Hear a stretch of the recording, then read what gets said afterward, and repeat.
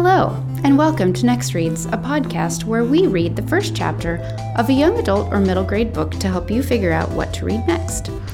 The North Liberty Library does not necessarily endorse any author's views, but it does support the freedom of speech and the freedom to read. This podcast might contain language or situations some listeners might find offensive or unsettling. But now on to the show. I am your host, Erin, Youth and Teen Services Librarian at the North Liberty Library. My pronouns are she and her. Welcome.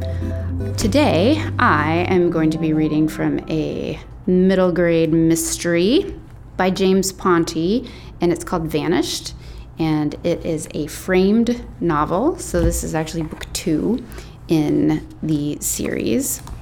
All right, so middle school is hard.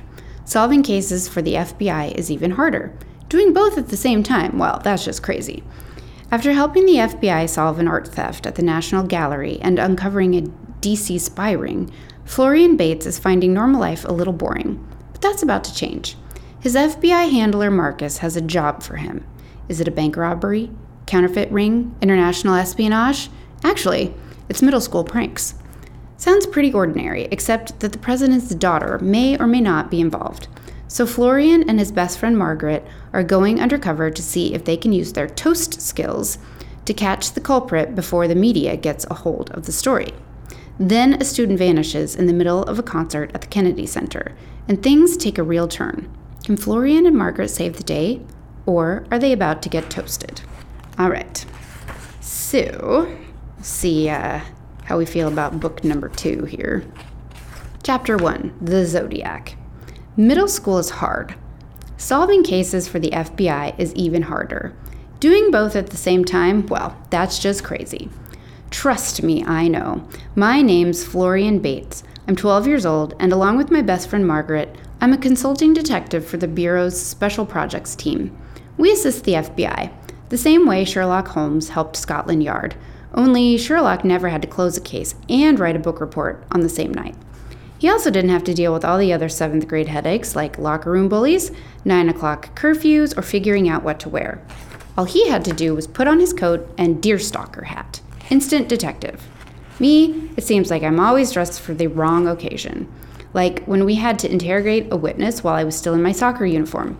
Or the time I was wearing my I'm with Chewbacca t-shirt and we ended up going undercover at the reception for the French ambassador. In case you're wondering. Qui la force soit avec toi is how you say, may the force be with you, in French. So when we arrived at the Harbor Patrol's maintenance and repair yard, it shouldn't have been a surprise that I was the only one wearing a double-breasted blazer and herringbone tie. My mistake was that when I dressed for the symphony, I forgot to factor in the possibility of racing down the Potomac in a police boat. I know, you'd think I'd learn. The boat was Marcus's idea. He oversees the special projects team, and it was a good plan except for one little detail. None of us actually had access to a boat. That meant we had to borrow one. Margaret and I waited outside the harbor master's office while he went in to see if he could get the duty sergeant to help us out. The stench of diesel was overwhelming, engine grease was everywhere, and when I saw my reflection in the window, I noticed my tie was crooked. "What are you doing?" Margaret asked when she saw me fidget with it. "Trying to straighten the knot," I explained. "It's a Windsor. It's supposed to be perfectly centered." She gave me a look. "That, Margaret, you've got to be kidding me look. We're standing on a wharf surrounded by gas and grime, and you're worried about your tie being crooked? Why don't you try to relax? No one's going to notice." "Technically, it's not a wharf," I corrected. "We're standing on a dock, and the dock is part of a marina. A wharf is an entirely different thing." "Seriously?" she replied, shaking her head. "That's your takeaway from what I just said? Correcting my vocabulary?" I gave her a sheepish smile and apologized. Then I tried to follow her advice and relax, but it wasn't easy. I'm not that good at relaxing on a normal day when nothing's going on, and this was no normal day. We were baffled by a missing persons case that was on the verge of making headlines across the world. That morning, we'd boarded a school bus for a field trip to the Kennedy Center for the Performing Arts. At the time, our biggest worry was finding a seat just the right distance from the bullies in back and the chaperones in front. Then one of our classmates disappeared into thin air.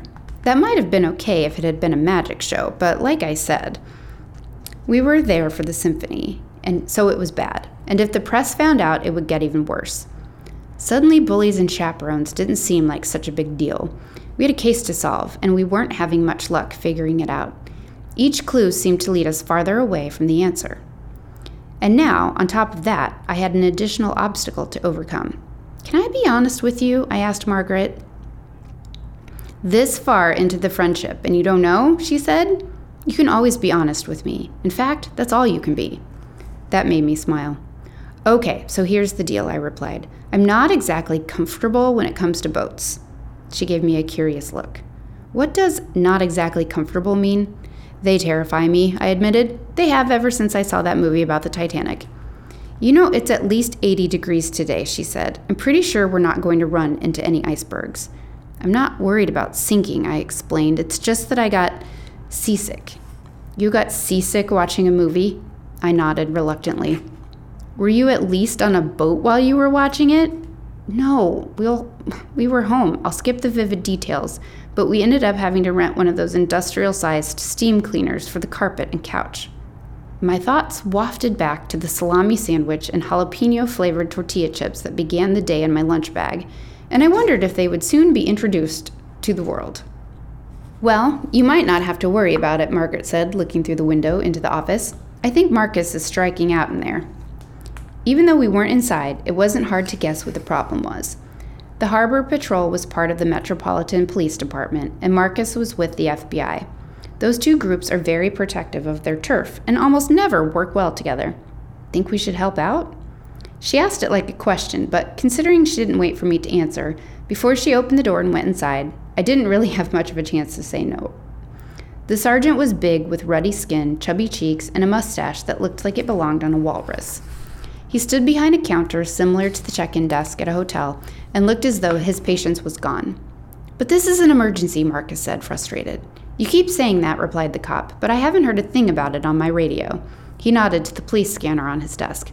"That's because we're trying to keep it contained to the FBI and Secret Service," answered Marcus. "We haven't involved the local police yet." The sergeant flashed a smug smile. "There, you just said it yourself. You don't want to involve the local police. Well, unfortunately for you, these boats belong to the local police, so have a nice day." Despite my dread of seasickness, I knew we needed the boat, so I tried to help out. "What if Frankie was missing?" I asked, interrupting. "You'd want us to go look for him, wouldn't you?" The sergeant turned his attention to me and shot me with a laser stare. "Or imagine your daughter, Maddie, went camping with her Girl Scout troop and got lost in a national park." "How do you know about my kids?" I ignored his question. "How would you feel if the park rangers wouldn't help the police who were trying to rescue her because they were from different agencies? How would you feel if they did to you what you're doing to us right now?" By this point, he was really angry, his fat cheeks turning crimson. I said, "How do you know about my kids?" he demanded. "The nameplate on your desk says you're Frank Bergen Sr., I explained. "That means there's a junior. I know you call him Frankie because that's how he signed the drawing you taped to the window over there. I know your daughter Maddie's in Girl Scouts because you've got 5 cases of Girl Scout cookies marked Maddie B stacked behind your desk so you can deliver them to your coworkers." He started to say something, but I just kept talking. "I don't know your kids at all, but I know you're the kind of dad who tapes his son's pictures up at work and tries to help his daughter sell cookies. It's the best kind of dad to be. That's why I know that eventually you're going to give Agent Rivers the keys to a boat so we can try to rescue my friend. I just don't know if you're going to do it soon enough for us to make a difference." For a moment, the room was silent, except for the sound of the sergeant taking a deep breath while he considered what I'd said. His nostrils flared as he inhaled, and he studied me for a moment before begrudgingly slapping a set of keys down onto the counter. "If there's so much as a scratch—" "There won't be," Marcus said as he snatched them up. "You're a good cop, Frank, and a good father. Thank you." "Just do me a favor and find the kid," he said. "That we will," Marcus said as he grabbed a pair of dingy orange life vests from a rack and handed them to us. "That we will." We followed Marcus outside and had to hurry to keep up. "That was great work in there, Florian," he said, taking quick, long strides. "Our boat's at the end of the dock." I looked out at the water and felt a wave of uneasiness.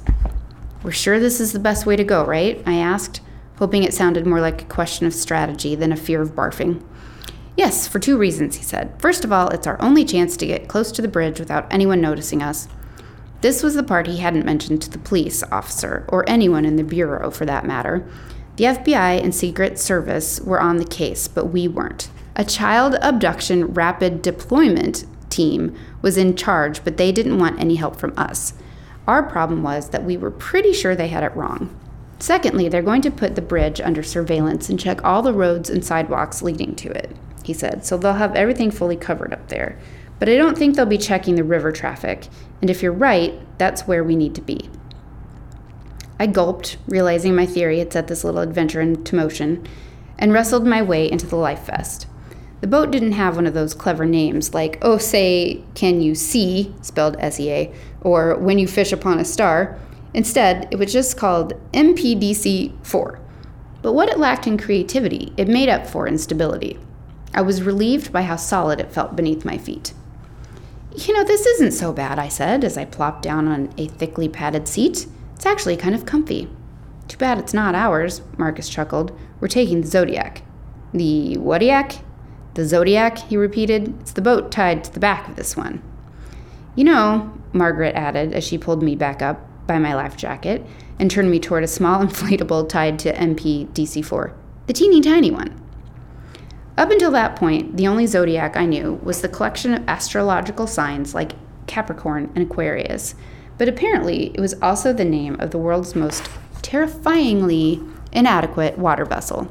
My horoscope, rough seas ahead. Shouldn't we take one of the ones with, sides? I was no longer concerned with sounding scared. Remember the part about us trying not to attract attention, Marcus said? If the card team sees a boat with police markings invade their crime scene, they'll go nuts. This one's completely unmarked. Besides, it's a whole lot faster. So you're telling me it's super small and super fast? I said, trying to force a smile. That's just super, joked Margaret.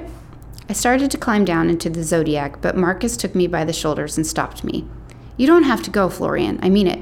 You can stay right here and I'll have someone give you a ride home. In fact, it might be a good idea for both of you to stay. Even without the markings, there's a decent chance they'll spot us. And if they do, there's no telling what kind of trouble there'll be for encroaching on someone else's case. Especially a case so big. No way, I answered. We have to solve this case fast. The second the press finds out, the whole situation will explode and our job will be much harder. Besides, that's not just anyone who's missing, it's someone I consider a friend. I'm going to follow the clues wherever they lead, even if it means I have to take a submarine or ride in a helicopter. Me too, said Margaret. Besides, if any one of us is getting in trouble, then all of us are. He didn't say it, but I could tell he was happy. With our responses, we were in every way a team. Once we were on board, Marcus untied the boat, maneuvered it out into the river, and opened the throttle to full speed. As we raced toward the Key Bridge, the wind made it so my tie flapped in the air and kept slapping me in the face. I was too busy double clutching the safety rope that ran along our seat to do anything about it, so Margaret leaned over and tucked the tie into my life vest. You okay? She asked, her voice barely audible over the whine of the engine. I almost answered, but stopped when I realized that I wasn't sure if words or lunch would come out. Instead, I just nodded and gripped the rope tighter. Look for anything suspicious, Marcus shouted, so we could hear him. You mean more suspicious than the three of us? Margaret responded. There was so much mist spraying my face, I had to close my eyes as I tried to picture the crime scene in my head. A 13-year-old had disappeared despite being surrounded by dozens of people. There were no signs of foul play, no signs of anything out of the ordinary. The only clue we found was a sticky note with 3 words written in pen. Help, Key Bridge. The boat slowed down and I opened my eyes to see the Francis Scott Key Bridge come into view. Spanning the Potomac between Washington and Rosslyn, Virginia, it looked much bigger from the river than it did from the land. Whenever we drove over it in our car, it just seemed like a road that happened to pass over water. There were no towers or cables holding it up, but from this vantage point you could see the 6 massive arches supporting it. Marcus continued to slow the engine until we were basically floating along with the current. He turned on his walkie-talkie and clicked through the channels until he heard some agents communicating up above. They're up there, he said. Let's hope they won't notice us. What are we looking for? Asked Margaret. Anything suspicious, he replied, on the water or along the riverside. He nodded to the jogging and bike path that ran along the water. We saw a couple of kayaks and a man riding a stand-up paddleboard, but none of them was suspicious. A pair of sightseeing cruisers approached. One was named the General Washington, and the other the President Jefferson. Both were decorated with red, white, and blue banners, as well as signs that advertised Star-Spangled Tours. I scanned the decks of the first one, but saw only tourists taking pictures. When it passed us, our boat started bobbing up and down in its wake, and my stomach gurgled even more. I closed my eyes and tried not to give the second boat a show. Imagine dozens of tourists snapping pictures as I puked over the edge of the Zodiac. I focused all my mental energy on my stomach, trying to calm the storm inside me, trying to ignore the motion and my sense of uselessness, trying to block out everything. And that's when I noticed the music playing over the speakers on the boat. My mind was so busy concentrating on my seasickness that my subconscious brain was free to identify that something was out of place. I looked up at Marcus and Margaret and asked, why is a sightseeing boat in the capital of the United States and named after an American president playing the British national anthem? They both gave me a confused look. What are you talking about? She asked. I worried I might be hallucinating. Don't you hear the song? They listened for a moment, and Margaret began to sing along. My country 'tis of thee, sweet land of liberty, of thee I sing. No, I said, those aren't the lyrics. The song is God Save the Queen. Having grown up in Europe, including 3 years spent in England, I was quite familiar with it. I started to sing the version that I knew. God save our gracious Queen, long live our noble Queen, God save the Queen. Marcus smiled when he realized why I was confused. I forgot that they both have the same tune, he said. The Americans kept the music and wrote new lyrics to give it a completely different meaning. I don't know if it was the dizziness, my stomach, the case, the clues, the music, or all of it. But in that moment, I felt a surge moving up through my body.